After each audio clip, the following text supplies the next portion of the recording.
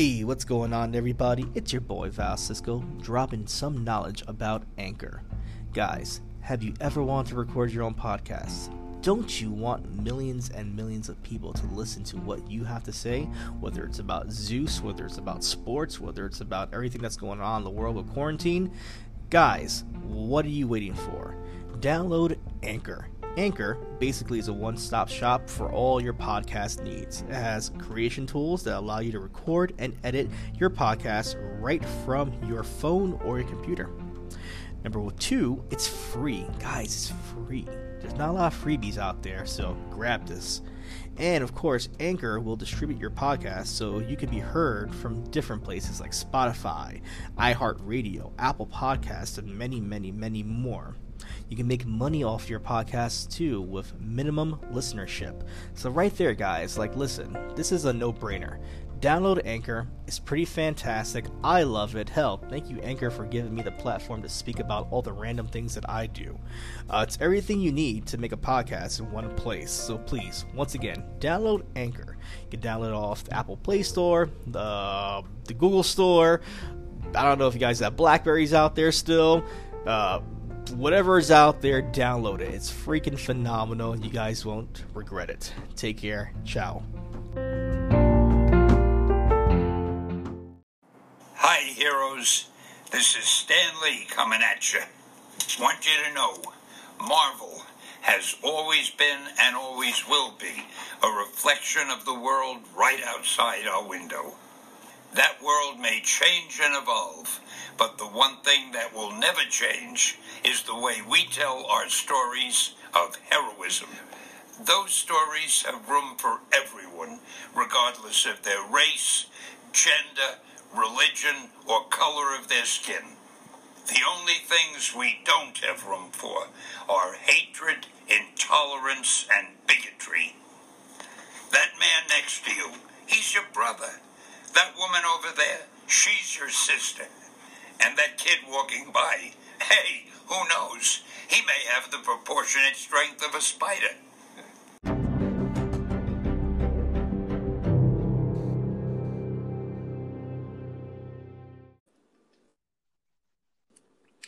Welcome, true believers, to a very spectacular episode of Pop 5, always brought to you by Sideshow Conversations. It's me, the Taskmaster himself, Val Cisco, and today I'm not alone. I have a very special guest, the guru of nerdism, Big Shug. How you doing, man? I'm doing good. How you doing, man? You like that little introduction right there? That was great. That was great. We have a very spectacular episode, as I was saying, maybe even a fantastic episode, because we're going to be talking a little bit about comics, in particular, the greatest Stan Lee creation in comic books. How do you feel about that? I feel pretty good. I've been definitely wanting to talk some stuff about Stan Lee. I mean, he's definitely a great guy, and I think it's a great time to talk about some of his greatest work. I totally agree. You know, I wanted to kind of put this off for, I want to say, a week or so because of his late passing on November 12th, and I felt that everybody was not necessarily taking advantage, but using it as newsworthy, points in their life to plug this and plug that, and I just felt like that was maybe a little disrespectful for the family and fans out there. So I figured let the dust settle in a tad bit, and maybe we could just talk about his work and his life just a tad bit. Of course. Before we even get started with the Pop 5 countdown, kind of wanted to talk about Stan Lee and your thoughts about him in general. So, with Stan Lee, I think one of the most important things that we all think about is just how much of an impact he's made on not only the world, not just people basis to basis, but just, I mean, he's changed history in general. I mean, he and Kirby and everyone else, they created these stories on they colored these characters and they created entire universes, multiverses, and it defined a lot of people's best moments in their life when they could sit down and read a comic and enjoy things, or even nowadays with the MCU. I mean it really gives something it gives families and just individual people a an experience that otherwise they just wouldn't be able to have. I totally understand that. I couldn't put that into better words myself right there. Me, myself, someone who respects his work not only within the comic book world, but in general, just someone who is indefinitely a civil rights activist himself, using it in his work, whether it's through creations of different characters or challenging the comic book code just to put certain subjects in the comic book Yeah, community where people were kind of afraid to talk about, whether it was drugs, race, violence, sex, abuse, whether it was what was happening in the war on terror, what was happening with the saturation in the minority communities, whether it was black exploitation, whether it was Spanish exploitation. It was so much. Like I was saying before, sorry for that. He's someone that dug tooth and nail to get where he was in the comic book industry. As a fellow New Yorker, I respect his work and his life's achievements abundantly, in my opinion. I feel that with his passing, there's definitely something of a miss right now in the world when it comes to a person who brings so much joy, whether it's just speaking about comic books or life in general, or just the fact to live your dreams. I think he is such a beacon of hope, and you see that in his characters. They just express themselves through Stan Lee's life. They're basically a mirror image of him in different ways. yeah, yeah. I definitely agree with that wholeheartedly. He's definitely made an impact, and he's definitely shook some waters with some of the subjects he's talked about. And I think it was definitely all for a really good reason, and I think it really did a lot of good, and it really opened people up. Being able to say, this is a real thing. This is something that happens, and we don't we don't need to stay silent about it. We need to actually talk about it. Oh yeah, definitely. Speaking about troubling times or shaking the waters, there, how do you feel? I'm not too sure if you were aware of Bill Maher's recent comics with Stan Lee's passing, making it not really a big deal whatsoever that he was a glorified cartoonist and that the people who look for value in his work or look for inspiration, what he's done in his career, are just kids that never grew up and kids that got jobs and never really wanted to quote unquote adult. They just wanted to stick with the funnies and live out fantasies that they could never have in real life. That Stanley's career ultimately is just for daydreamers and not for real people. Well, no, I actually haven't heard about that yet, Val. But in my opinion, I mean, that is definitely a very drastic, very cynical point of view with that, because Stan Lee was definitely one of, I mean, like I was saying before, I mean, he made waves. I mean, he really impacted a lot of things. And when it comes to his works, and and that one gentleman saying that it was, we're just acting like children. I really don't think that's definitely not a fair statement to make. I mean, because yes, we're experiencing a fantasy world. Yes, we do like the funnies every once in a while. But the thing is there's a lot more than just funnies in those comic books. There's some really troubling things. There's some really, you know, very hard hitting subjects, like you were saying. I mean, from But this, definitely, you were saying about his influences and his creations. yeah, with all of Stan Lee's influences and creations. I mean, um, he's definitely, like you were saying, he has hit those hard hitting subjects, and he has, definitely wrote about a lot of things that a lot of people wouldn't. And I Yep. think it's a very ignorant, a very cynical, and honestly, I think it's a very selfish thing to say. I mean, this man. I mean, at the very least, it feels like there's definitely, of course, there's a lack of respect in all of those statements that were made, um, especially to someone who. I mean, if you're going to make those statements about someone, they should at least be able to defend themselves and I feel like the time that he's doing it, the timing, and how it's being done, I feel like is like I said before, it's very cowardly. It really does seem like that, and I think that comparing people who indulge in those worlds as children as something that clearly they then um, I forget his name, but who you were talking about, he's clearly never actually read the comics. He's clearly never delved into the stories, and he very clearly um, is ignorant to everything that they represent for a lot of people and the deeper, harsher meaning stories that lie within.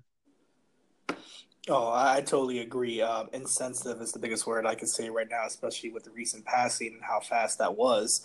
And as you were saying before, there's a lot of meat when it comes to these comic books. You know, Stan Lee, in his own right, has given us so much juicy content throughout the years. And when you look at it as just funnies, you have to look beyond that sometimes throughout the years. You know, you look at the 1960s and how crazy it was back then with the comics code and just racism in general, how to make a prominent black character, a rich black character, as one of the main staples of your universe. That took balls for Yeah. someone to talk about teenage puberty and how your body's always changing and how you don't know how to deal with responsibility or death is bold.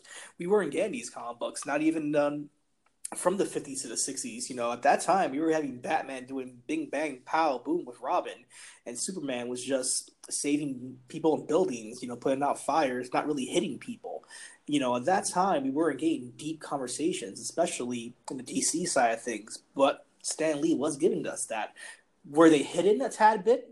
I want to say so. Not too much, but they weren't very blatant when it came to like sexuality or racism. But if you took the time to pay attention and look and see what was happening in these comics, you can see the similarities that are happening in the real world. You can see a Charles Xavier be a Martin Luther King.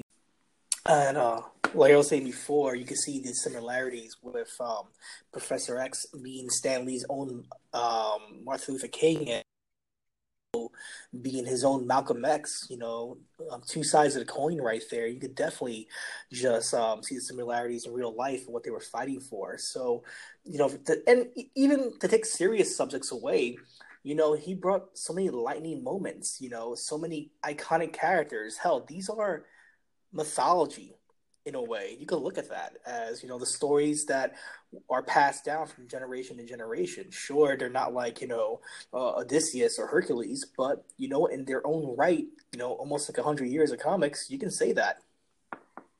Well, definitely, definitely. I definitely agree on that. I mean, heck, of course, I probably know who Spider-Man was today, but as a kid, I had no idea who Spider-Man was, and my dad is the one that said, "Hey, you know, have you seen this?" And he showed me Spider-Man, and I thought it was the coolest thing. I'm like, who is this guy who has all this strength and swinging from buildings and doing this and doing that?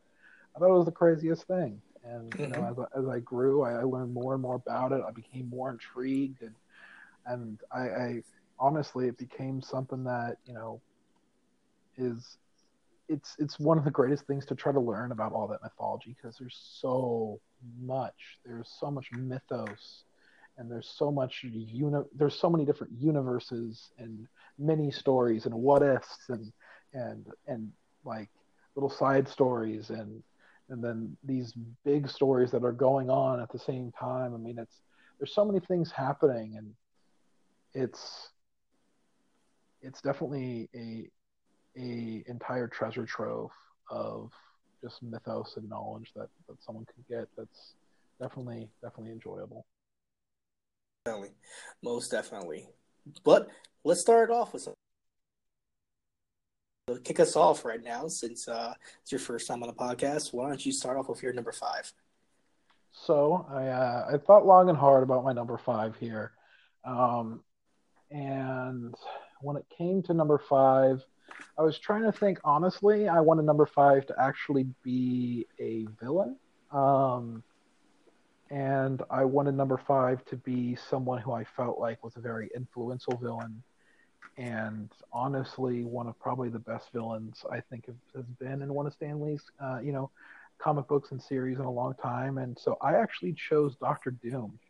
Um, Ooh, I like I it. chose Doctor Doom because he's one of those villains that he just how much. Of course, he's deeply entangled with everything revolving around the Fantastic Four, but it goes even beyond that. I mean, he's it. But Okay. yes, go ahead. Go on with Doctor Doom. So basically, like I was saying, is he's this, this this man that at some points has obtained this godlike power. And I mean, you have Thanos, but of course he's a Titan, though, so he's already stronger. He's already all these things. But Doctor Doom is just a man, and of course there was the whole event that got him his powers with Fantastic Four and everything. But I just when I think of a villain, though, I want my villain to want that power and to do what it takes to get that power, and that's the thing that drives them. And Doom is definitely that villain. And as mainstream as Thanos is and everything, like I understand Thanos is awesome. He's really cool. I like him. But when I think of a Marvel villain, I honestly think of Doctor Doom. I don't. I mean, of course, when I think of MCU, of course I go to Thanos. But when I go Marvel comics, it's all about Doctor Doom.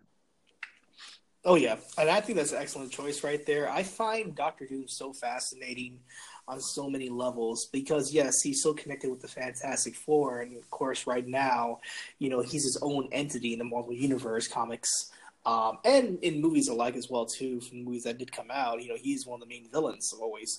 But what I love about him is that in a man that is created from basically looking like a skeleton, like a metal skeleton, looking like death personified. He's a perfectionist at heart, and his biggest flaw is that he's a perfectionist. In the early drawings, Kirby and Stan Lee just gave him a scar on his face, and that alone made him want to, encase his body in a metal suit. So if that doesn't scream ego issues, I don't know what does. But for someone that has always wanted to one up Reed Richards, always trying because he's just as smart as Reed Richards, if not smarter in some occasions. For someone who always wanted to gain the affection of Sue Storm, who always wanted to outwit Johnny, and of course get under the hard skin of Ben, he's always been someone that can be a foe by himself to attack the Fantastic Four and eventually beat them on many occasions. What I don't like about the character now is I feel that he's like stuck in his own bootleg Croatian world that he's in right now in his own homeland.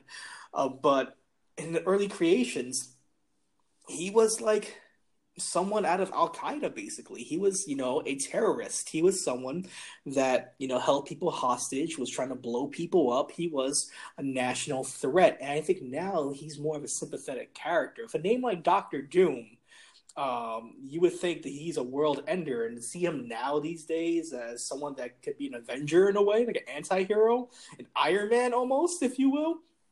I don't know. It just takes away from the character, but the original incarnation with Stan Lee, it's just iconic. Oh yeah, definitely. Now, I think that Doctor Doom was a fantastic choice. I pose this question to you.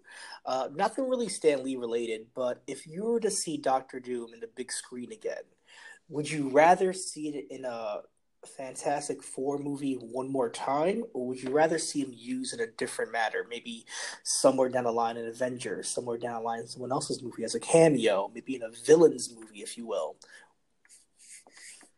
So when it comes to Doom, I think what they need to do, because I really want to see Fantastic Four, of course X-Men, but we're focusing on Fantastic Four. So Fantastic Four and Doom, I want to see them integrated into the MCU. And the way to do it, though, is I think they would have to do another Fantastic Four movie.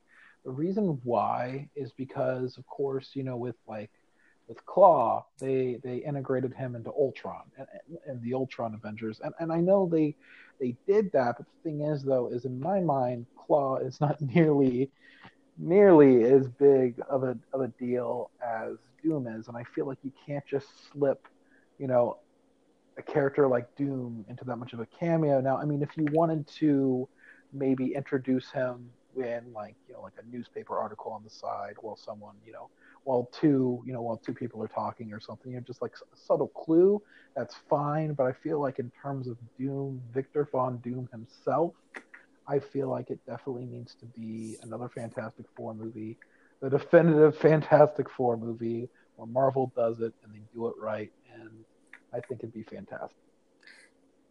Let's put the scenario out there here. Avengers, Infinity War 2, next Avenger movie, whatever you want to call it there, end credits roll. Let's presume that Tony Stark is still alive. Let's presume that, the threat of Thanos is over. That's another worldly threat. This is stuff in the cosmic universe, but we're not really paying attention to what's happening on Earth that much now. And what if you just got an end credit scene that you see newspaper articles and CNN and different things of that nature just say that a new country is threatening to take over America, and you get the Latveria reference there. That would be, you know what? You ever thought about working for Marvel? Yeah, I mean, it works so well because you can get out of space for a little bit and just have that incoming Doom there. And yeah, it may be a little cluttered a tad bit because we're signed that Thanos is done and we're signed that the world is saved and now another threat's coming. But I could see it. Yeah, or even it could. I mean, it would be great as an end credit. Of course, it'd be like a collage and like a rapid fire amount of like these news articles and papers coming out of area and everything. But I mean, I even think if you're going to go that route, it could even be in just the background of the TV. You could see it with like the headline and the news anchor. Yep, like you were saying on the news headline. Yeah, so I think that they could even do like a news line in the background, during a major event where it just says, tensions with Latveria rising. I mean, you could even do something small, subtle, but just for the people, the fans, the really diehard fans who know what that country is and what that means. I feel like that would definitely be like a bombshell that you drop in the middle of what's most likely an already tense situation going on in the foreground. Here's one more pitch, and we'll get on to my number 5 right there. I know people are waiting on that. Next Black Panther movie. One of the richest nations in the world takes on one of the poorest nations in the world, but helmed by a sorcerer who the Black Panthers never fought before. So is that the? I actually haven't really heard much into this. Is that the? No, synopsis? Not at all. This is me just pitching right now. Oh, okay. I mean that something like that could definitely work. Just because, of course, you had the originally the different tribes at first, and then you had Killmonger and everything, and it was very all about family and all about this community, but at the same time, though, it was also about isolation, and there's definitely a lot of social problems going on in the world too. I definitely think they could definitely tackle something similar. Except for what you were saying, it sounds like it'd be more of a overcoming this entirely new obstacle that for once Wakanda isn't prepared for. When Wakanda is prepared for everything, and they're technologically advanced, and they're able to basically do anything they want, and they get stuck in this scenario where they're against this old magic almost. It would definitely, I feel like I think it'd definitely be a great adventure for Panther to go on. Definitely. Well, let's get into my number 5 right here. My number 5 comes from the 1960s, was one of Stan Lee's originals with artist Bill Everett and influences from Jack Kirby as well too.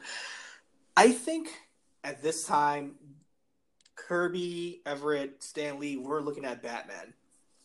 And they were looking at how successful Batman was as a vigilante. And even though Marvel at that time didn't have many quote unquote vigilantes doing justice, I felt that this right and I felt that this character was the epitome of justice. If anything, he was the epitome of blind justice. My number 5 pick is Daredevil. Daredevil. Mm-hmm.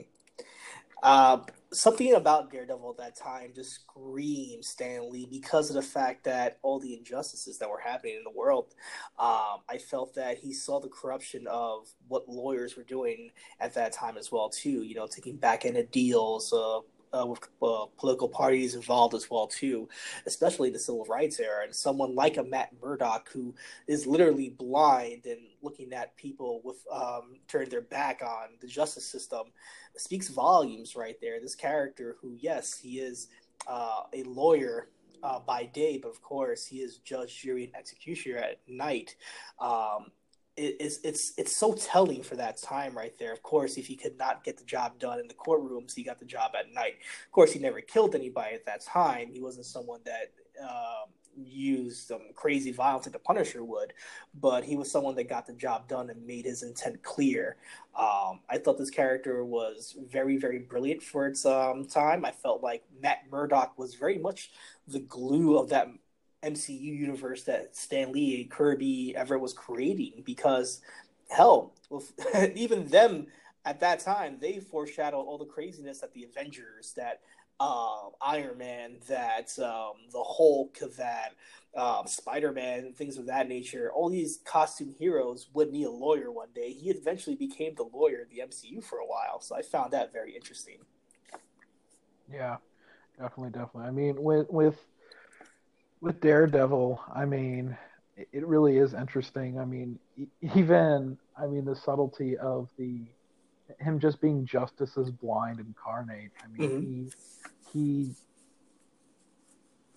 was so focused on justice. I mean, and it really is like a spin off of it to an extreme of Batman's all about justice and this and that, but Matt Murdock, he literally is daytime. He's he's just like a normal person. He's just a blind lawyer, and he really does take things and handle them at a civil level. And at night, though, for some of those bigger crime bosses, that he can't quite put away in jail through the normal process of the legal system, he definitely administers some pain and takes care of it that way.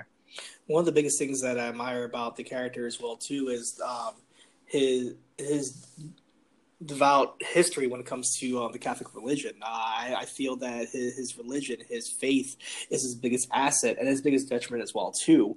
And you can see that with Stan Lee as well, that maybe he had internal feelings about religion, internal feelings about faith. Here's a young person questioning his own morals in the world, looking outside the window and seeing, should I help people? Should I not? Why would God be doing this? If there's someone that is all seeing, all taken care of, all justice, why isn't that being implementing justice in the world? I think that's telling right there. To see Matt struggle with his faith, I could definitely see that Stan Lee is struggling with his faith internally as well too. Yeah, I could definitely see that as well, in the character and how the Catholicism is definitely a very large standing point, and the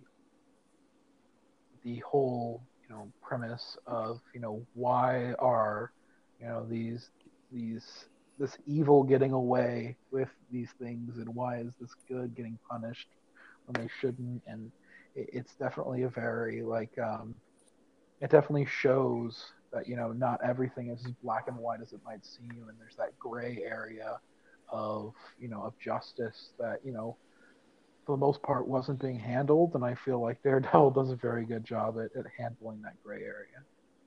For the most part, at that time, I want to say so. Matt Murdock has changed leaps and bounds these days, but for the core premise of what Matt Murdock was back in the day, I feel that original incarnation of Daredevil, Matt, justice by day, jury, and executioner by night, I just love that right there. another question I pose to you as we get on to our next subject after this. Looking at the Daredevil series now, it was just released today that there will be no season 4 for Daredevil. Things have been canceled, most likely due to the Disney streaming service coming out next year. How did you feel about Daredevil's presence in mainstream media now? I feel that Charlie Cox did a splendid job myself, but to another fan who does enjoy different iterations of characters on TV and film, did you enjoy the series at all? Did you want to see more of it, or could you live without it? I think they did. I think they definitely did a fantastic job. I didn't feel, for the most part, I never felt like they were being. Let's just put it this way. Of course, that original Daredevil movie that came out, that definitely wasn't the greatest film in the world, and I felt like this was definitely not that. I feel like it was definitely a very faithful and a very I mean, it's pretty accurate, honestly. I mean, it was very accurate with the theming and the storytelling that they did. I think they did a really good job. Same here. I think they handle certain aspects of the character really well, especially in the last season. And, not to make a punny joke, but they didn't Iron Fist it. So I think they really did a great job when it came to this character. I think they sat down, they really did storyboards on what it meant to be Matt Murdock and what it meant to be the Man Without Fear. So I think it's sad to see that series go. Especially with the raving reviews from the last season 3. It's sad to see that universe kind of end. Who knows if it'll be picked up by that Disney streaming service? I highly doubt it because of the content. But it left a mark on me. I definitely think it left a mark on fans. So I know Stan Lee was raving about it as well too. So this is something that will be missed though. Definitely. But let's get into your number 4. So I did another villain for number 4. Ooh. I didn't want there to be too many heroes because I feel like whenever anybody makes top lists, unless it's specified villains, there's a lot of heroes. Mm-hmm. So I'm thinking about another villain that I really enjoyed and I really thought was a very good story arc to tell. And so I actually chose Otto Octavius. Ooh. And the reason why I chose Otto Octavius is because I love seeing the dramatic story behind Otto and how, Octavius, for most of his life, he's been a good man. He's been, he's just been a scientist who just wanted to help the world. And I love seeing on how that wanting to help the world and that scientist just through, these events in his life, it unfortunately, twisted and tangled him up, and into this being that becomes Octavius. And I feel like the interactions that he has with Spider-Man, especially in some of the newer media too, is, and Peter Parker and everything, is some of the greatest storytelling I've seen, with the, your mentor becoming, unfortunately, your greatest villain, and your hero and your father figure becoming someone who unfortunately is turned into that villain is such a great premise. And I feel like it definitely hits hard with a lot of people, and a lot of people can definitely resonate with it. And I really think that Octavius is very well crafted and very well thought out villain. Totally agree. Even till today, looking at Otto Octavius and different incarnations of him, to the point where he actually switched bodies with Peter Parker, becoming the superior Spider-Man at one point. For almost a year, more than a year right there, we had Otto as Spider-Man. So I found that interesting. And to say that you could use a villain and put him into a superhero's body and still captivate an audience with different storytelling, but conflicting storytelling, not knowing what to do with that character, or if you could trust that character while you're reading him. If you're rooting for him as well too, it's very interesting. I look at Otto as one of Peter's greatest villains, if not the greatest villain for him, because he's so connected to him with his studies as a father figure. Peter's always longing for a father figure, and to see Otto, praise him but also scold him at the same time, as a father would. Those growing pains with these two, whether friend or foe, it's so telling right there. And of course, even different depictions of Otto. I think not to stray away from Stan Lee's creation, but I think the character was kind of hurt in the 90s. He was given this German accent on the television series, and it was kind of hurt the character as this like whimsical villain that had, mechanical arms and just would run away from danger if he could. And I feel like Otto is so much more. He is a leader by nature. I mean, hell, lead the Sinister Six at one point. He is someone who matches the intellect of a Norman Osborn, of a Peter Parker, so much other more, of a Tony Stark even. I could say that as well, too. I wholeheartedly believe that. I feel that this character in his early incarnations sets the tone of what Peter becomes later on as a hero, because, of course, he has to fight quintessentially a friend. Well, I think it's even more than that. I think in some incarnation, he basically, he's fighting the husk of the man that used to be his father. Yeah. And it's hard for him to do, and it becomes this. I think Octavius is fantastic at being this development for the entire Spider-Man, series, and this pinnacle of Peter having to learn about, not only does Peter basically get a father back, he loses one all over again, Mm-hmm. and for like the third time, it's definitely a fantastic arc, and he's just a fantastic villain in general. I watched the animated series, the '90s series. I wasn't really much for Octavius then, but as I got older and I actually started getting into more deeper Octavius stories, he definitely quickly became a favorite very quickly. Oh, definitely, definitely. And you can tell of a great character that Stan Lee, Jack Kirby created at that time. I feel that it's so telling because of the fact that you still see him as a mainstay in this universe, not even in the Spider-Man franchise, but in the universe altogether when it comes to Marvel Comics.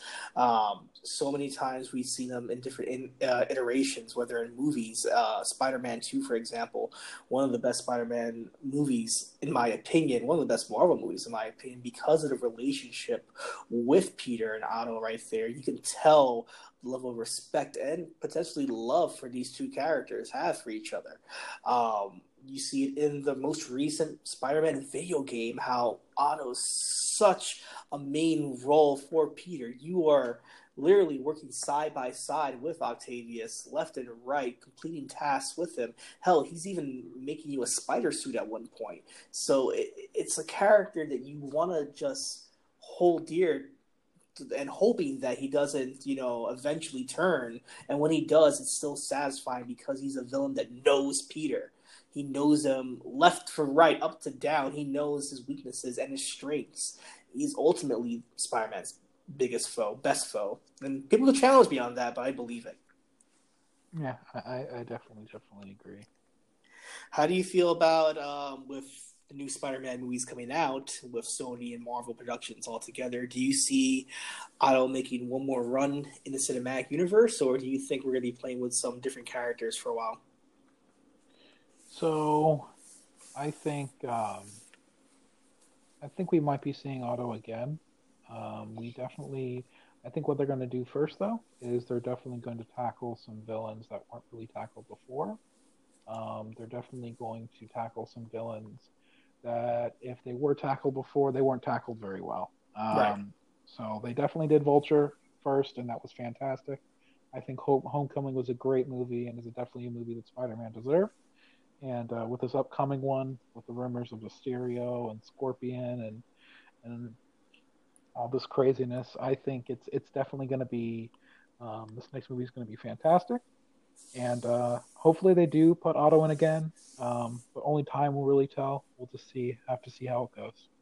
I totally agree with you on that. They do have the makings for a Sinister Six movie to emerge finally, and as much as I don't want to see that right now because I feel that's Sony's agenda to have that Sinister Six movie, I feel like they're just having this hard on to have it for some reason, like their own big bad universe in a way, and they're kind of running on the heels of Marvel doing so. But if you were to do it correctly, you are sowing the seeds together for it. You have Vulture's interaction with Shocker at one point, with Scorpion at one point, although it's not a full-fledged Scorpion at that time. We see him make that cameo at the end of Homecoming, talking to Michael Keaton's Vulture.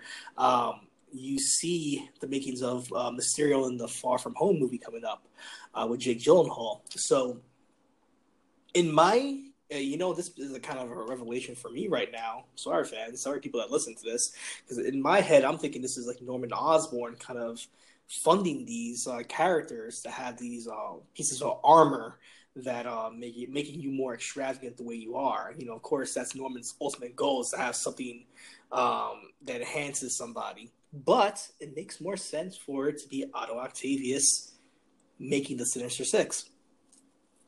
And I very well do think it could be Otto. I mean, because when I think about Norman, I feel like the first thing he'd want to do is, I mean, honestly, I think he'd want to enhance himself first. Exactly. I mean, because he wants to be the most powerful there is. And, I mean, I think that he would want powerful but not as powerful beings underneath him. Because, of course, he doesn't want anyone that can take his throne. But I think that with Octavius, though, if Octavius was really working at it, he doesn't care. I mean, he's the brains. He's always going to be the brains, and no one's ever going to challenge him like that, especially if he creates everything for them and he basically gives them this new life that they've never had.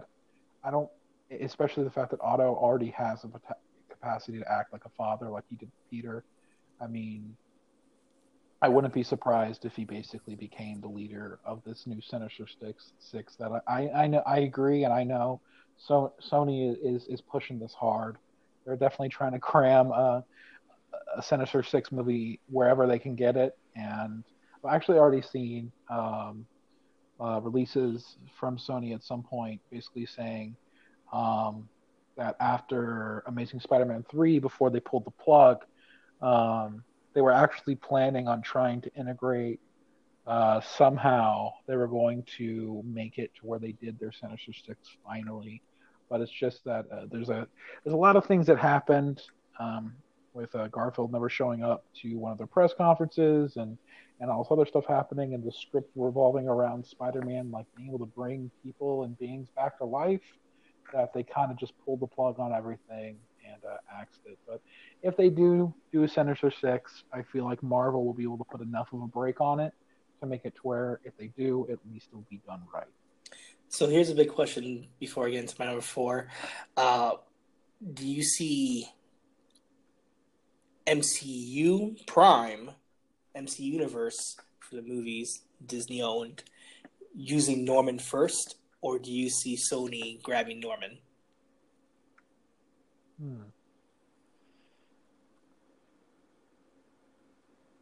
Honestly, I say this not to cut you off. I say this because if there are rumors for a secret invasion with the Skrulls, it only makes sense to end that off with Norman finishing them off and starting Dark Avengers. Yeah. Yeah, and that would be their way to kind of have a new like end goal again, an end game. That's like 5-6 years down, though, man. That's like, this is like me being Kevin fucking Feige and like having my masterpiece on the wall say, this is where we're going to. I doubt they're probably, well, I don't know. I can't doubt that. You never know. I mean, there's been rumors too. I mean, for all we know, the next main villain's going to be Galactus. But I mean, honestly, I think it could really go either way. I mean, I don't know about you. I'd be happy either way. I think they're doing a great job, and we'll just have to wait another decade and see where that leads us. I'm down. I'm down being 40 years old watching like the 10th Avengers. That works for me. 4D experience. Yeah, I'll take it. It's like literally feeling like Wolverine sweat on my face at VR. that time. Yeah. Oh yeah, I'm down for that. So let's get into number 4 from mine right here. I'm gonna match your villain for a villain as well too. I feel like he is one of the most influential villains of the time. I feel that this character, of course, it's a cliche to say, but the best characters, the best villains, are ones that don't think they're villains themselves. And of course, this villain, coming from suffering and having so much anger toward the human race, and this goes to mutant and human alike, power to non-power. This person who has dealt with real life travesties to come up from that and still challenge the normal, challenge the right with his own brand of righteousness. This man is Magneto. And I feel that Magneto is so influential because, like I was saying before in the opening, that he matches what's happening in the real world in the civil rights movement. He is Malcolm X. He is, and basically is the Malcolm X to Professor Xavier's Martin Luther King. Whereas the X-Men were an outlet for Stan Lee to talk about racism. You can see Charles Xavier being someone that's promoting peace and promoting unity, while Magneto is performing, activism on such an extreme level to the point where he's actually becoming his own terrorist in a way. So, not to say that Malcolm X was a terrorist, but he's the extreme version of if Malcolm X really were to take the next step in the world. He's someone who's so influential because you can see his point of view. Someone coming from Nazi concentration camps and seeing his mother, his family die in that, his people die in that. And this is not just from a mutant's perspective, from a boy's perspective, without even powers, seeing what humankind can do to each other, let alone due to mutants, let alone due to someone who looks different, who feels different, who smells different, who has different color hair, who has different color eyebrows, eyelids, everything altogether, speaks with a different accent. He's seen the worst of humankind, and he's out to fix it in a way. In some weird way, you can agree with this character. And you definitely can agree with certain aspects of Magneto. I feel like a lot of people, you can have a lot of empathy with him, with some of his, his feelings. I mean, because he really did. I mean, he never got a childhood to grow up into. He never got to see the beauty of mankind. He only got to see the ugly and the evil and the dark and the disgusting. And he never, all he saw was that mankind will kill one another for as little as, pigmentation, or a different color in the eye, or like you were saying, a different accent, a different lineage, a different heritage, a different belief. It doesn't matter what it is. That he saw the evil, that mankind will kill one another for something as small as that, and he really did become an advocate of, well, they are never going to peacefully settle this, so we have to fight our way out of it. And he really did become, the Malcolm X to, Xavier's Martin Luther. And it's definitely, especially for when he was created, that was one of the best themes I think you could have in a comic book, with showing and being able to kind of tell the story about how, there's this equality battle going on between, humans and mutants in the comic books, while meanwhile there's these transgressions against people of different colors just because they're different colors. And that's the only difference. And just like with mutants, they have one little thing different about them, and so automatically they are doomed to be nothing and doomed to be someone who is an outcast.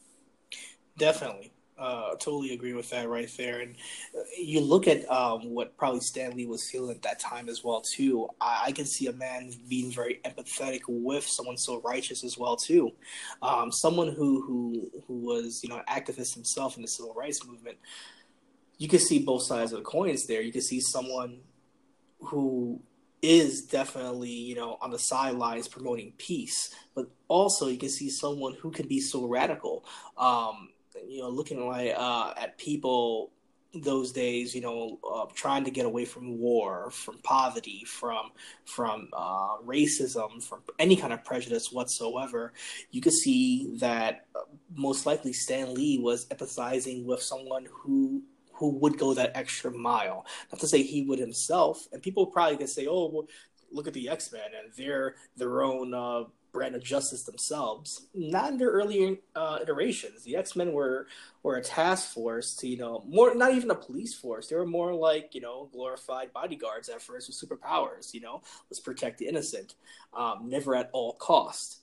I think with Magneto and the Brotherhood, he was the actual police force. He was protect at all cost.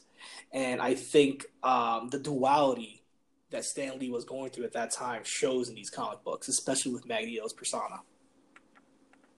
Definitely. So now I kind of want to talk a little bit about my number 3 choice.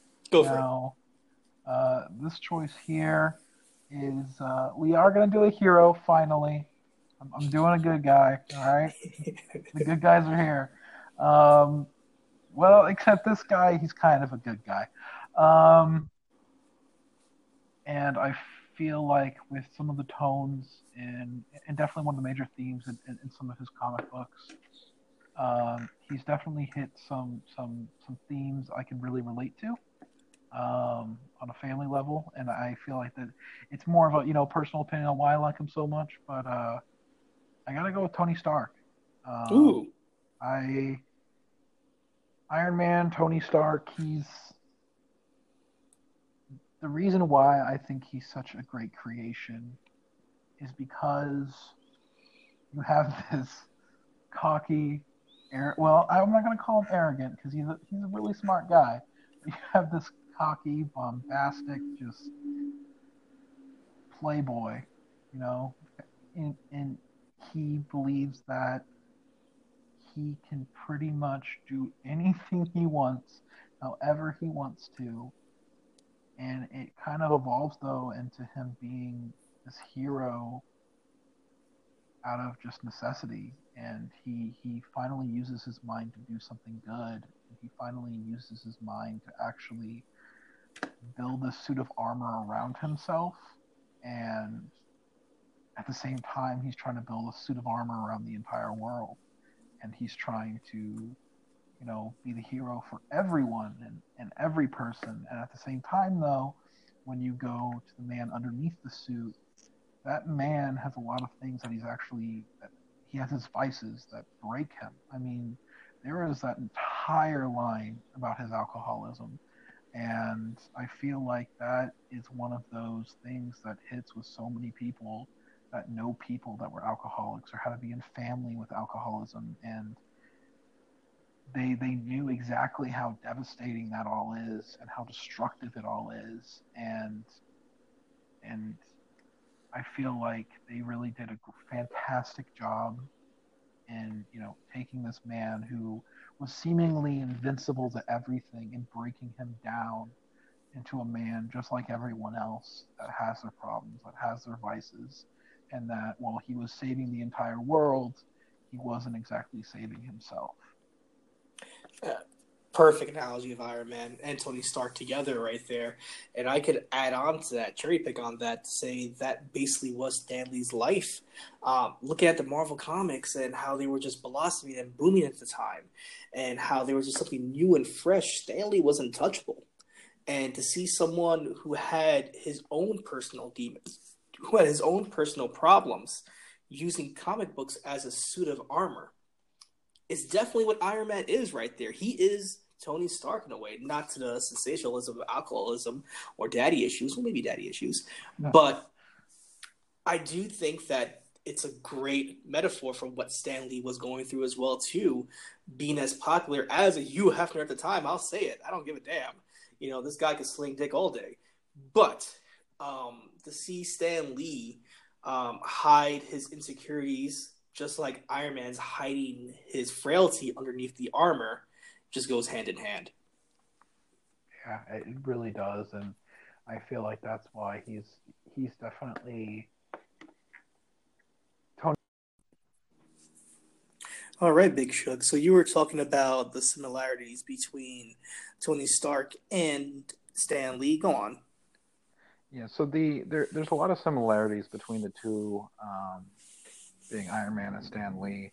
It you can clearly see how Stan Lee really wanted to do the same thing Tony was doing, which is trying to put their own version of armor around the world. I mean, for Stan Lee, he was trying to, I guess, he was trying to give people their their own pastime, their own form of really being able to enjoy things. And Iron Man's more was, of course, with robots and machines, but they both really cared about the world and wanted to do everything for it. Meanwhile, though, you can kind of see though that both of them, they didn't. It seems like they didn't really take care of themselves more as they did everyone else, and they didn't really give themselves the time that they needed. Um, that they needed to. Um, uh, No, totally. I definitely understand what you're saying there. And I feel that with Iron Man being one of Stan Lee's greatest creations, I feel that the pinnacle of Iron Man's success is because of the themes given from Stan Lee, talking about war, talking about Tony Stark being so heavily involved with war, and looking at like the 60s into the 70s with Vietnam. I think that plays heavily into it. Like we say that Stan Lee was his own activist, and I believe things like war, things like Vietnam, things like people getting drafted, things like America basically getting more momentum going into a war, trying to capitalize on people getting drafted and new technology to kind of further their own I guess popularity, or I want to say notoriety into the world. So I think Stan Lee really played with those themes as well too of Iron Man, the first issues especially. yeah, I can definitely agree with that. It's there's definitely a lot of similarities between the two of them, and sometimes I feel like, I mean, Stan Lee just kind of, whatever he was feeling, he kind of slowly kind of imprinted that onto Iron Man's, Tony Stark's character. Well, my number three, I'm going to say this. I feel like this creation right here was more for Stan Lee to have fun with. There may be a deeper meaning when it comes to things with this character, but for the most part, when he was first created, I felt like this was Stan Lee. He went overboard a lot of times, talking, not overboard, but he did pound his personality into people like, the Fantastic Four or Doctor Doom, Magneto, and the X-Men. But I feel like this character here really was just to say, you know what, I can make up some words and have a good time. My number three is Doctor Strange. Okay, I Doctor feel, Strange. yeah, man, I feel at this time that Doctor Strange was new to the Marvel universe that he was creating. We had our science fiction characters like the Fantastic Four, like the Incredible Hulk, heck, like Iron Man. But I feel this dove into mysticism. It's something that no other comic book was really diving into at that time.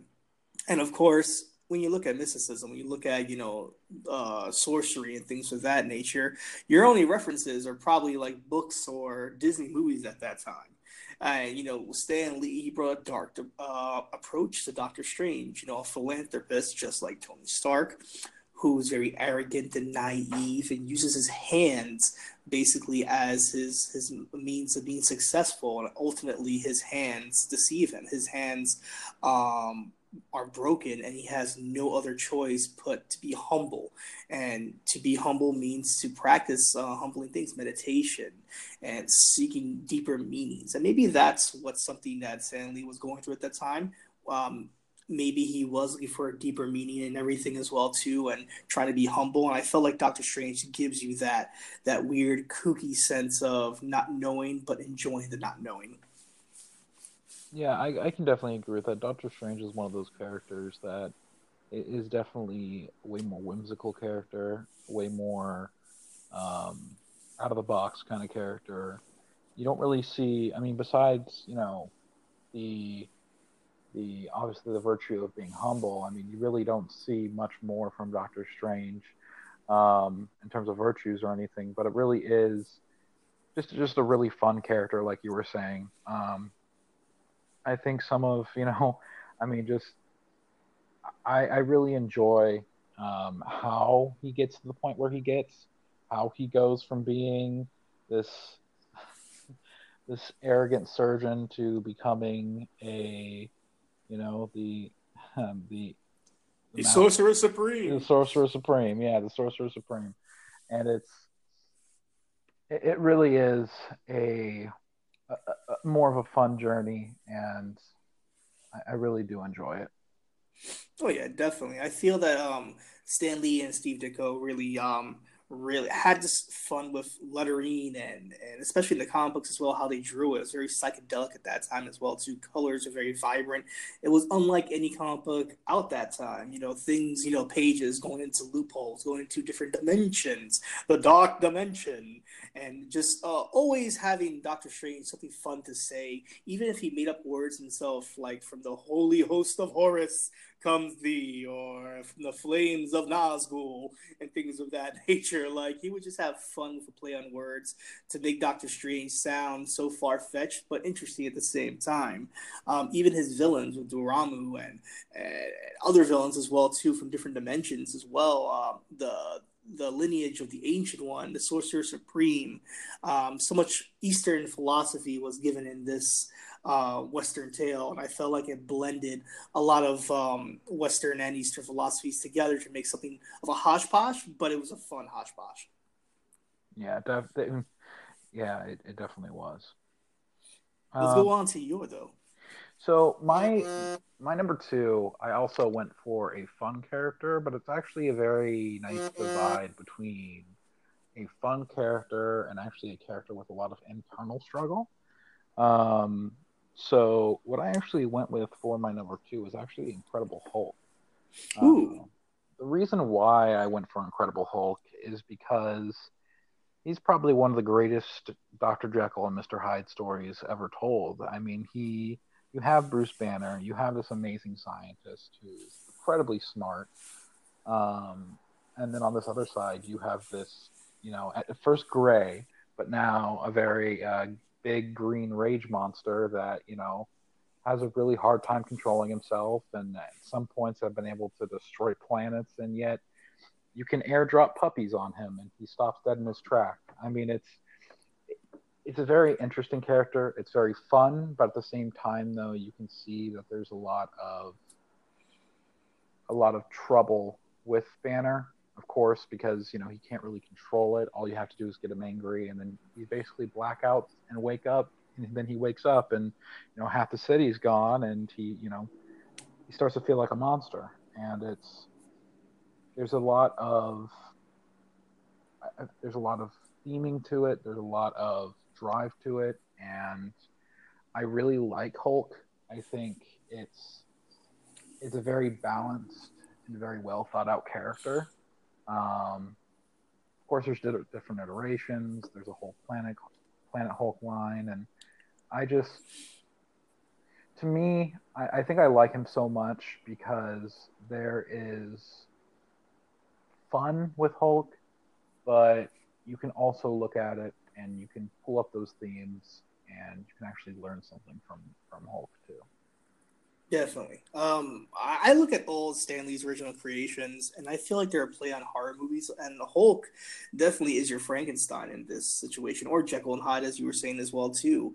I think there's so many deeper meanings to the whole character, like just a representation of a young man or a young woman growing up and not being able to control their emotions and turn into a big ball of rage in 1 minute and then, just yourself but confused the next minute.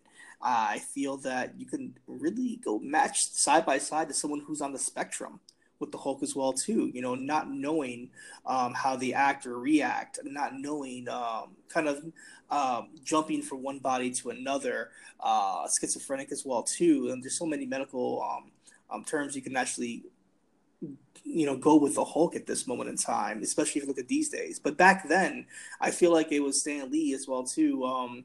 Just projecting why he was so angry at the world.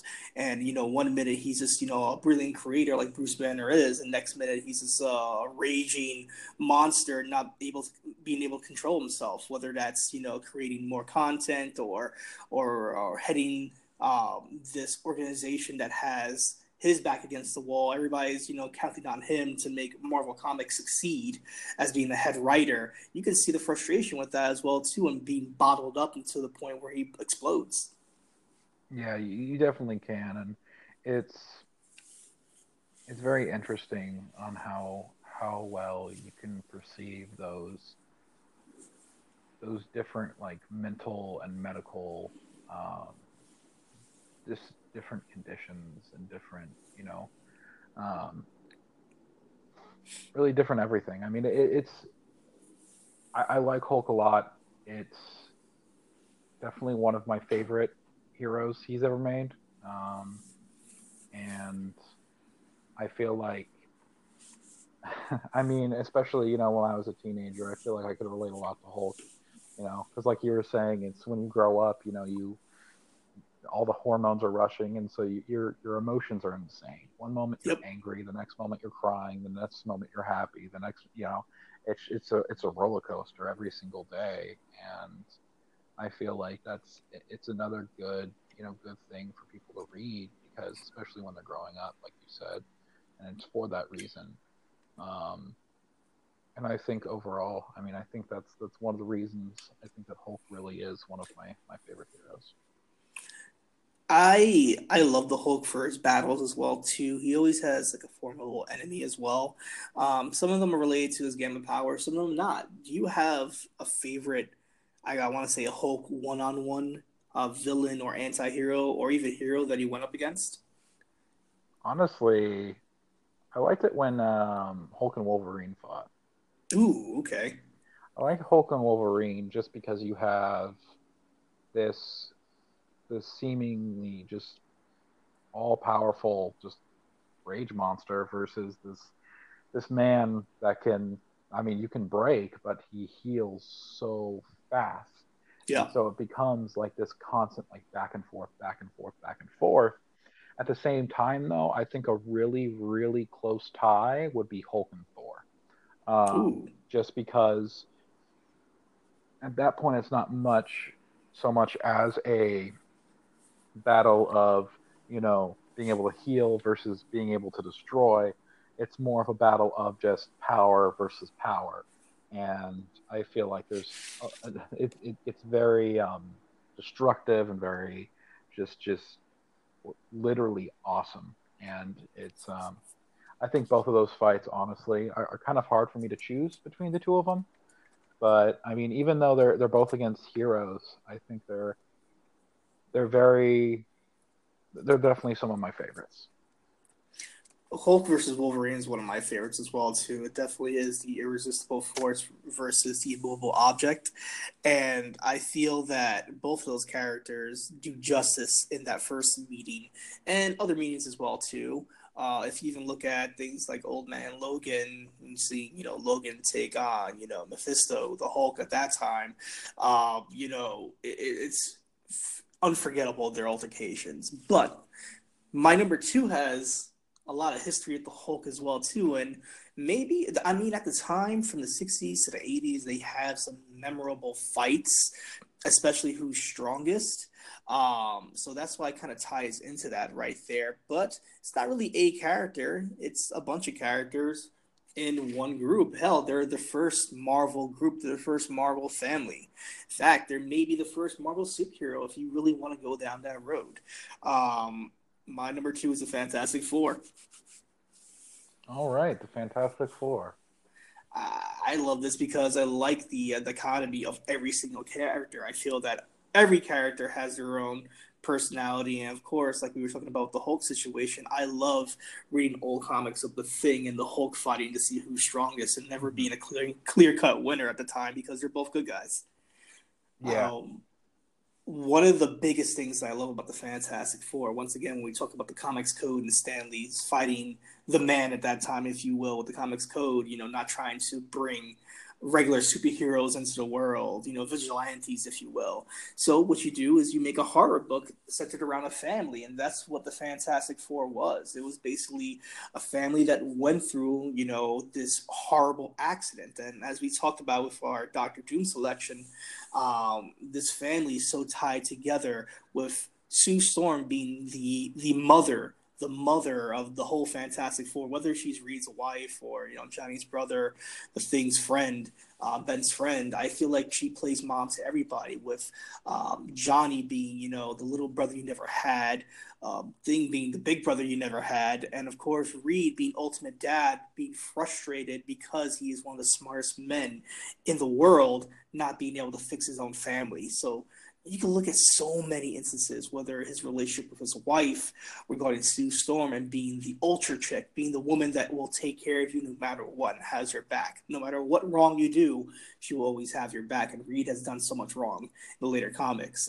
whether it's having those stable friendships with Ben or Johnny, whether it's just being someone who is trying to stretch his imagination or stretch his bounds of being a creator.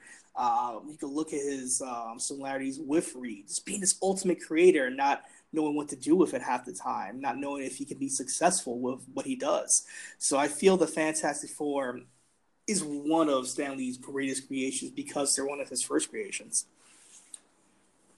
Yeah, I can definitely agree with everything that you just said. I mean, the interactions, the relationships for every character, and the the struggles and the emotions within every character. I mean, Johnny, I mean, for the most part, I mean, he pretty much loves his powers. But then you have Thing, who feels like a monster. You have Sue, who feels like she needs to always shield everyone, which is, of course, ties into her powers. And then you have Mr. Fantastic, which, because of the fact that he is one of the smartest men in the world, I mean, he's even part of the Illuminati. I mean, he's being stretched every which way, not only by people but by his own mind. I mean, he's constantly trying to think of different things, X, Y, and Z, A, B, and C, all at the same time, and it's definitely taxing on him. And he definitely makes mistakes. But then when he makes those mistakes, he has his family to fall back on. He has the other three to fall back on, and they're there with him. They're there with him through the fights. They are they are willing to help and you know help ascend their leader to you know be able to do the great things that he wants to do, and to help him through the times when he does make those mistakes. And Sue, she really is, though, she is the glue that helps bind them together when Johnny and Thing get into a fight, or you know they just all start to disagree with each other. She's normally the one that says, okay, let's think about this for a second, and holds them together. Johnny just brings the fun into it. He's a very fun and very loving character. He does care about every single one of them, no matter his quips. And Thing just wants peace. Honestly, you can tell he kind of. I mean, he gets a tiny bit hot headed at times, but you can tell he ultimately just wants some peace, and he wants the world to be, as peaceful as it can be, and he's willing to do whatever it takes. You look at the Fantastic Four and they speak in volumes with their own individual characters. Look at Sue, a woman from the 1960s, always looks passed upon, doesn't look like she exists. She's just someone that is in her own staple to be the woman that cooks and cleans. She feels invisible, if you will.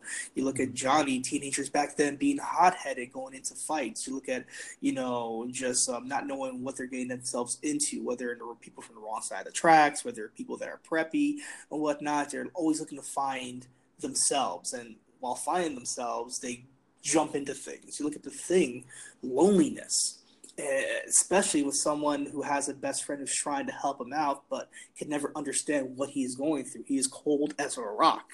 And of course, anxiety with Reed, with Mr. Fantastic, knowing that he has all this power. He has unlimited potential. Even his body has unlimited potential, yet he cannot even cure his family. There's so many themes you could play off of right there. And I feel that this is why this family has stood the test of time. This is why this family has survived over 50 years of comic book storytelling. Why they're so relevant today, why we still hanker for a great film with the Fantastic Four, why the villains are so great in the Fantastic Four, i.e. Galactus, Doctor Doom, why we get so many characters from the original Fantastic Four. Without the Fantastic Four, we don't get people like the Inhumans and Black Bolt. We don't get the Black Panther. We don't get Namor, really. There's so many different... I mean, Namor did exist before in different continuities, but Namor really didn't rise to prominence until the Fantastic Four when he was going after Sue the whole time. So it's like, there's so many outlets that came out of the Fantastic Four that grew the Marvel Universe. If anything, without these guys, there would be no Marvel Universe. And that's something I can definitely agree upon, because I mean they're like the founding four almost, but Yep. It's definitely they are the basis for the entire universe and multiverses that we know today, and it's definitely something you gotta give them the respect about, because they have been around for so long and they have so many great stories. I'm gonna before we get into our number ones, because I think we already know who our number ones is gonna be, but I want to hear any honorable mentions from you. Someone that could have made your list but didn't. So because I was I was going back and forth a lot on one group and one character. So one of the groups I was really, really thinking about including was definitely the X-Men. I was definitely thinking about including the X-Men into it. I really liked how different the X-Men are, and how it really is that like we were speaking before, that when we were talking about Magneto, that very like Martin Luther and Malcolm X kind of, the mutants versus the non-mutants kind of thing. And it really is I mean, you can pick up pretty much, in my mind, you can pick up pretty much any X-Men comic book and you're going to enjoy it, because there's so many different stories and different characters and different powers, and there's basically unlimited potential within the X-Men. And I gotta say, my other honorable mention I was also thinking about including, which I already mentioned him today, was Thor. I was definitely thinking about including Thor. I really like Thor. I like how you have this very, very arrogant and cocky and very self-righteous character who eventually just gets brought straight down to earth, and sometimes literally, and has to, learn about caring about others, learn about glory isn't everything, learning about, sometimes your family and friends are more important than your own personal gain and your own personal glory. And he's definitely a great character, especially nowadays with this whole like God Butcher run that's been going on. He definitely has been a fantastic character, and he's definitely evolved into this amazing and triumphant character who's learned all his lessons, but sometimes makes mistakes. But I just couldn't quite fit him in the list because I felt like the other characters had better stories to them, or were a little bit funner. So that's why I chose what I chose. But yeah, so those are the two I was thinking about including, but ultimately did. Oh yeah, I agree with you. X-Men was number one, was going to be on my list definitely. I just was going through the timelines, and especially one of my favorite characters is Cyclops, and I saw a lot of Stan Lee in Cyclops in some regards of being someone who was supposed to take the mantle of being a leader, and you can see that with Marvel Comics as well too. That they put a lot of their weight on his shoulders, like Professor X has done for Cyclops. But I felt like with the X-Men, that was a not the best-selling book at the time for Stan Lee. In fact, it failed at first. It wasn't until the Chris Claremont series that they really started picking up in the 70s. So I kind of let that one be there. And then Black Panther was another one because of the fact that he is a really non-stereotypical character. He was just a character that, number one, stands the test of time. Number two, was not part of the movement of someone who was your typical black character. Like I want to say a Blade. Blade really at the first time, or Luke Cage, they really sensationalized these characters of being part of their times. With words like groovy and jive and sucker and all that jazz. Mm-hmm. I felt like they were just a play on things we see on TV. And I felt Black Panther was very original, being a king of a nation that is totally 10 times bigger than what we see in our eyes from the United States or Great Britain, things of that nature. But I felt like he couldn't get on my list because a lot of the storytelling, a lot of the meat of Black Panther happens after Stan Lee lets the character go. And I feel like if I were to put him on the list, it's just for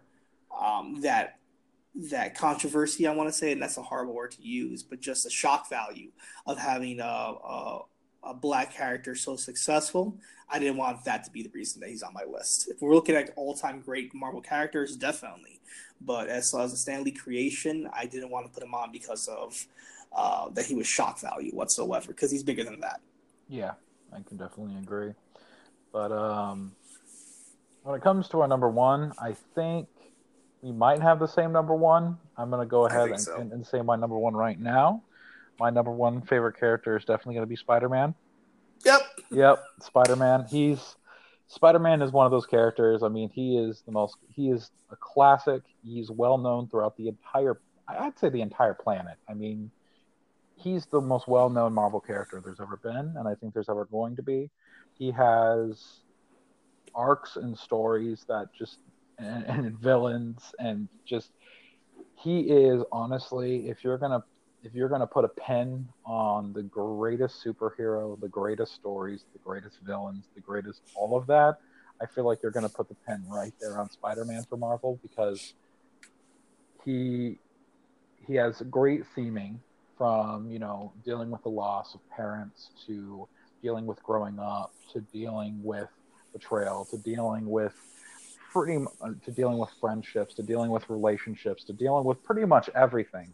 I mean, Spider-Man, he tackles the basic themes of life. And on top of that, you also have this, he's funny, but you can tell he has all of these feelings, and he expresses them throughout all his stories. He wants to help everyone out. He wants to help his Aunt May. And it's, man, I could go on and on. I mean, his villains are fantastic. I mean, from Doc Ock, like we already said, to even Shocker, Scorpion, Mysterio, Vulture, Goblin, Hobgoblin. I mean, Venom, Carnage. You can keep going on and on and on. And it really is. I mean, he's definitely my all-time. I'd say, if we're going to span Marvel and DC, he's my favorite character. He really is. When you look at, since it's both of our characters, we'll just go tag team on this.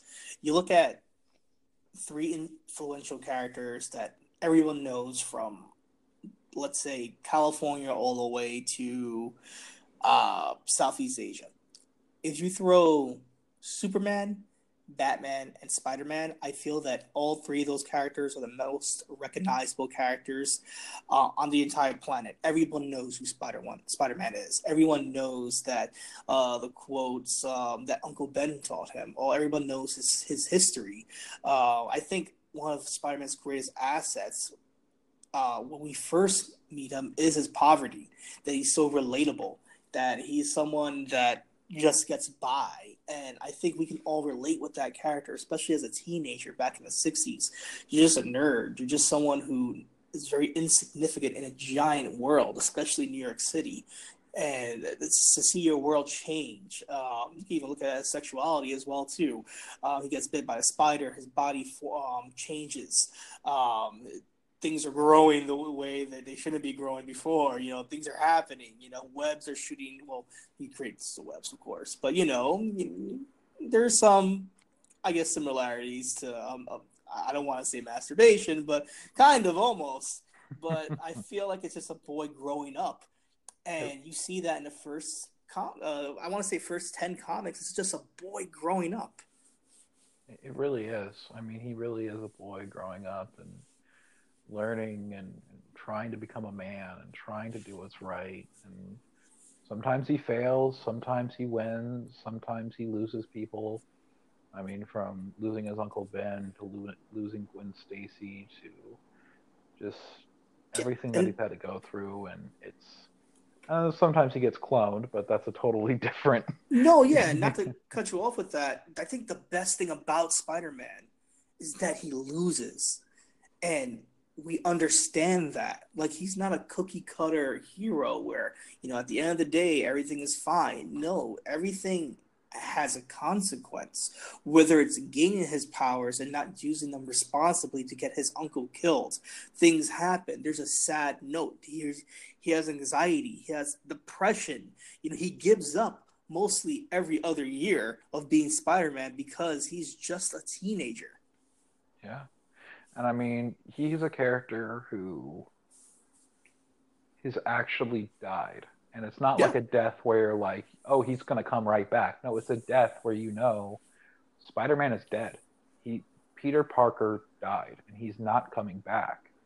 And it it's not like, some of those other characters like Superman, for example. You kill him, you put him against the sun, and all of a sudden he's back. It's a character with mortality. It's a character with realism, and a character who's going to lose those battles, but is going to try his hardest to make sure that he doesn't, but he still might. He's still not, what he does still might not be enough.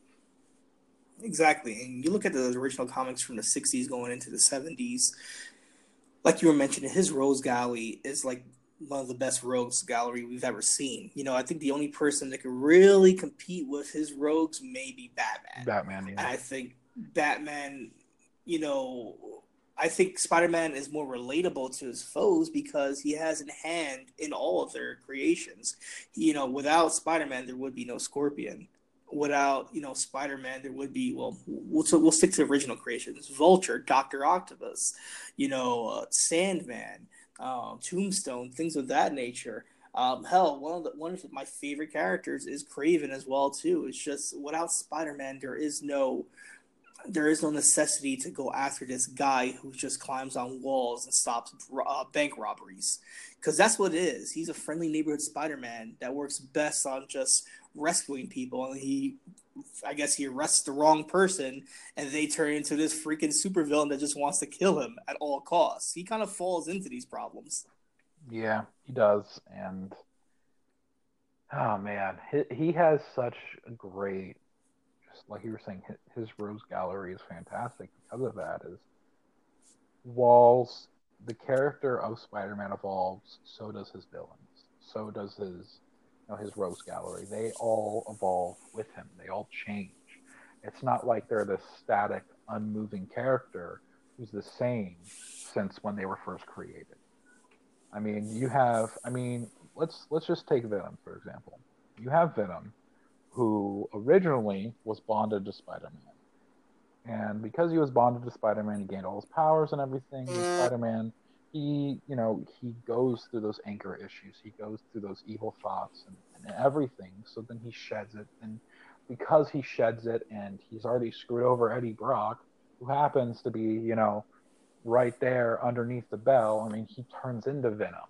And that Venom character, though, has gone through so many different, you know, um, hosts. It's gone through so many different iterations. I mean, heck, we even got an iteration with Agent Venom where Peter Parker's bully Flash Thompson becomes a military hero by using the Venom symbiote. I mean, that is a total complete evolution from what the Venom symbiote used to be. And it's that kind of change and that kind of, you know, evolution that you see in a character that you don't really get with a lot of other villains that are related to heroes. I mean, for example, I absolutely love Magneto, but I feel like he doesn't really change. His motivations are the same. His goal is the same. It stays the same versus some of the other villains you see in Spider-Man's gallery. No, I totally agree with you on that point. And even if you look at his villains and take them to the side for a second, the core cast of characters are so relatable as well too. Aunt May, just a forever loving human being, always looking to be by Peter's side. J. Jonah Jameson, just being that boss that you know you hate, and everybody has this boss at one time in their life, and how he's so connected to Spider-Man and Peter at the same time. Mm-hmm. You look at Gwen Stacy being the ultimate love that got away literally out of his hands, to the point where the storytelling is so magnificent. You don't know if Peter accidentally killed her, or she smacked her head on that rock, or what exactly happened. There's so much lore to this character's beginnings. Mary J. Watson, the girl next door. Um, Harry Osborn being the best friend, Norman Osborn being the father figure he always wanted because Ben died, and to see him be one of Spider-Man's ultimate villains as well too, because he basically is fighting his stepdad in a way. Uh, you look at all these characters, like we were talking about Otto Octavius being a father figure to him.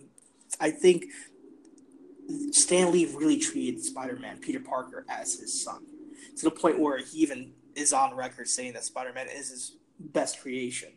And Peter Parker is so relatable to every human being on this planet, whether you're white, black, doesn't matter what it is, Hispanic. Even if you have a Miles Morales right now, he is so influential to your core of always trying to do the right thing, even though you're going to fail at it. Bravery. And I think one of the telling things right here is that you look back in time, there's only a few people that have killed off characters, and it's a big deal. Superman, big deal. Made the front page on newspapers. Batman, not so much. Don't know what happened there. But even though this wasn't the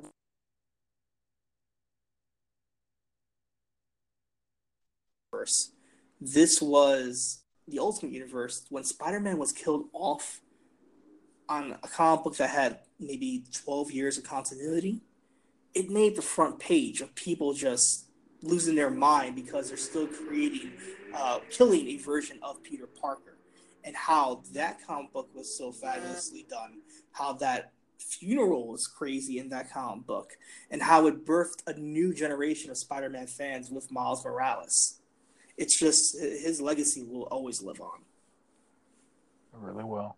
And I feel like Spider-Man is one of those characters that, well, you have all these other characters that are great, and I just feel like though these characters are going to eventually fade. Well, Spider-Man, I feel like, is one of those characters that because he hits themes on such a dramatic level of hitting almost every single one of them, having great heroes, having a great family, having great everything. I feel like Spider-Man is one of those characters that I feel like is just almost never going to go away. I think he honestly will never go away. And I think is always going to be my favorite, and I feel like is a lot of other people's favorites. And I just Spider-Man's gonna stand the test of time for sure, and he continues to do so. And I look forward to seeing all the other adventures he gets himself into. If there's one Spider-Man story, I want to say original ones, one of the original ones from Stanley. If there's one Spider-Man story that you love the most, which one would it have been?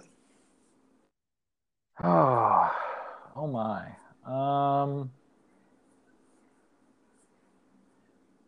Put me into quite a pickle here. If you like, I can go first with mine. Yeah, I need to. This is hard. Go ahead. I think um, one of my favorite iterations of the story is one of the original origins. This is after he discovers he has his power. But I think one of my favorite stories is him just being a kid wanting to get a new car to impress girls, and to ultimately impress Flash Thompson as well too. And he does don a wrestling mask and use his powers to, of course, try to gain some money, be a little selfish with the powers. How we would all think about that if we had this, and the fact that that little piece of arrogance sets off a chain reaction with Uncle Ben, especially where he tries to get money, gets stiffed, and the guy that stiffs him gets robbed, and the robber that Peter could have taken care of, he lets go, and that chain reaction goes and has Ben killed, and now Ben's dead, and this is ultimately what makes Spider-Man. It's not the bite, and it's not the ultimate villains that he has. It's that moment right there where Ben dies and teaches him about great responsibility. With great power comes great responsibility. And I feel that story right there, that arc right there, really cements who Spider-Man really is. You know what? I couldn't agree more. I mean that really is. I mean, because he literally learns from that lesson that Ben taught him. I mean, Ben taught him with great power comes great responsibility, and he abused that, and he did it, and he used his power to get money, and he wasn't being responsible with it, and he used it to, help himself with instead of helping others, and he got so selfish to the point he didn't even try to stop the robber, and because of that, like you said, it ends up killing his uncle. He wasn't heeding the words of the man that he could have saved, and if he did, I mean, who knows? Spider-Man probably wouldn't be nearly the same, but it's or heck, I mean, if you think about it, I mean, maybe he even does encounter the Venom suit still, and he keeps it on.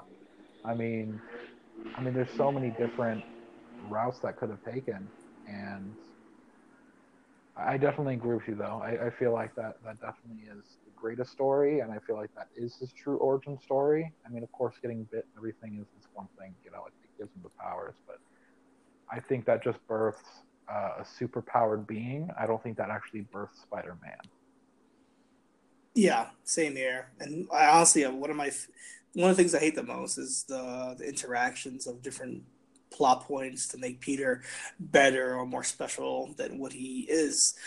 With his parents being, agents of Shield at one point, or he was always destined to be Spider-Man according to Madam Web and things of that nature.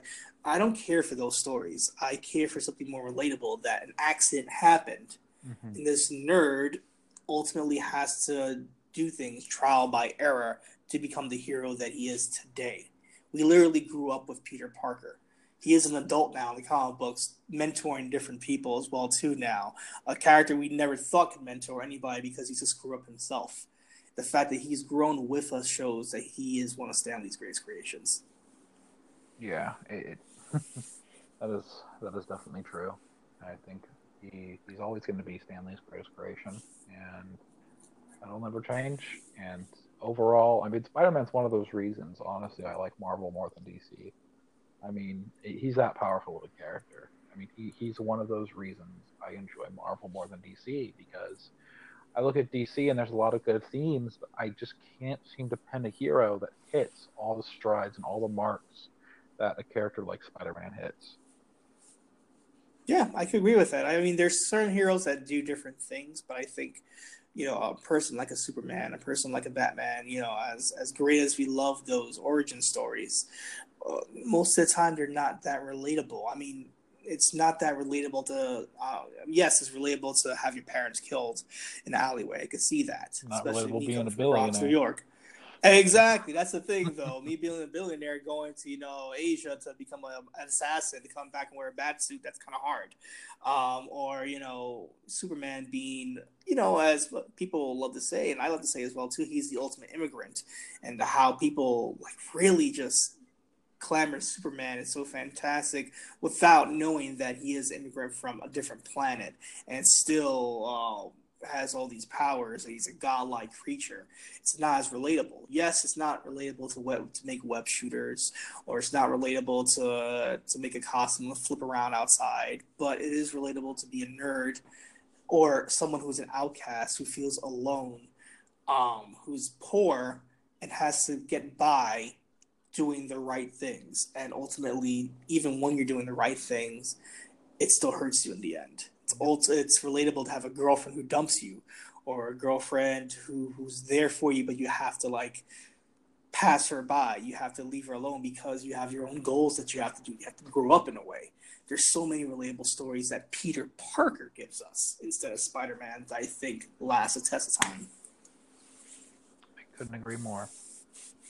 Well, Shug, it's been a pleasure having you on the podcast. If anybody wanted to talk to you about comic books, if anybody wanted to say, Doctor Doom, is not a good character, where can people find you? Well, believe it or not, Val, I don't really actually have much of any social media whatsoever. It's okay. But Ruined souls. you know what? If you ever find me, though, on the metro system in Phoenix, Arizona, I'd be more than happy to talk to you. I like that one a lot. If you guys want to find myself, the Twitter at @ValCisco__UncannyV, and of course on the Instagram at ValCisco Sideshow Conversations. This podcast with Pop 5 is brought to you on Anchor, iTunes, and Spotify. You can also visit Sideshow Conversations on Instagram and Facebook as fan group pages as well too.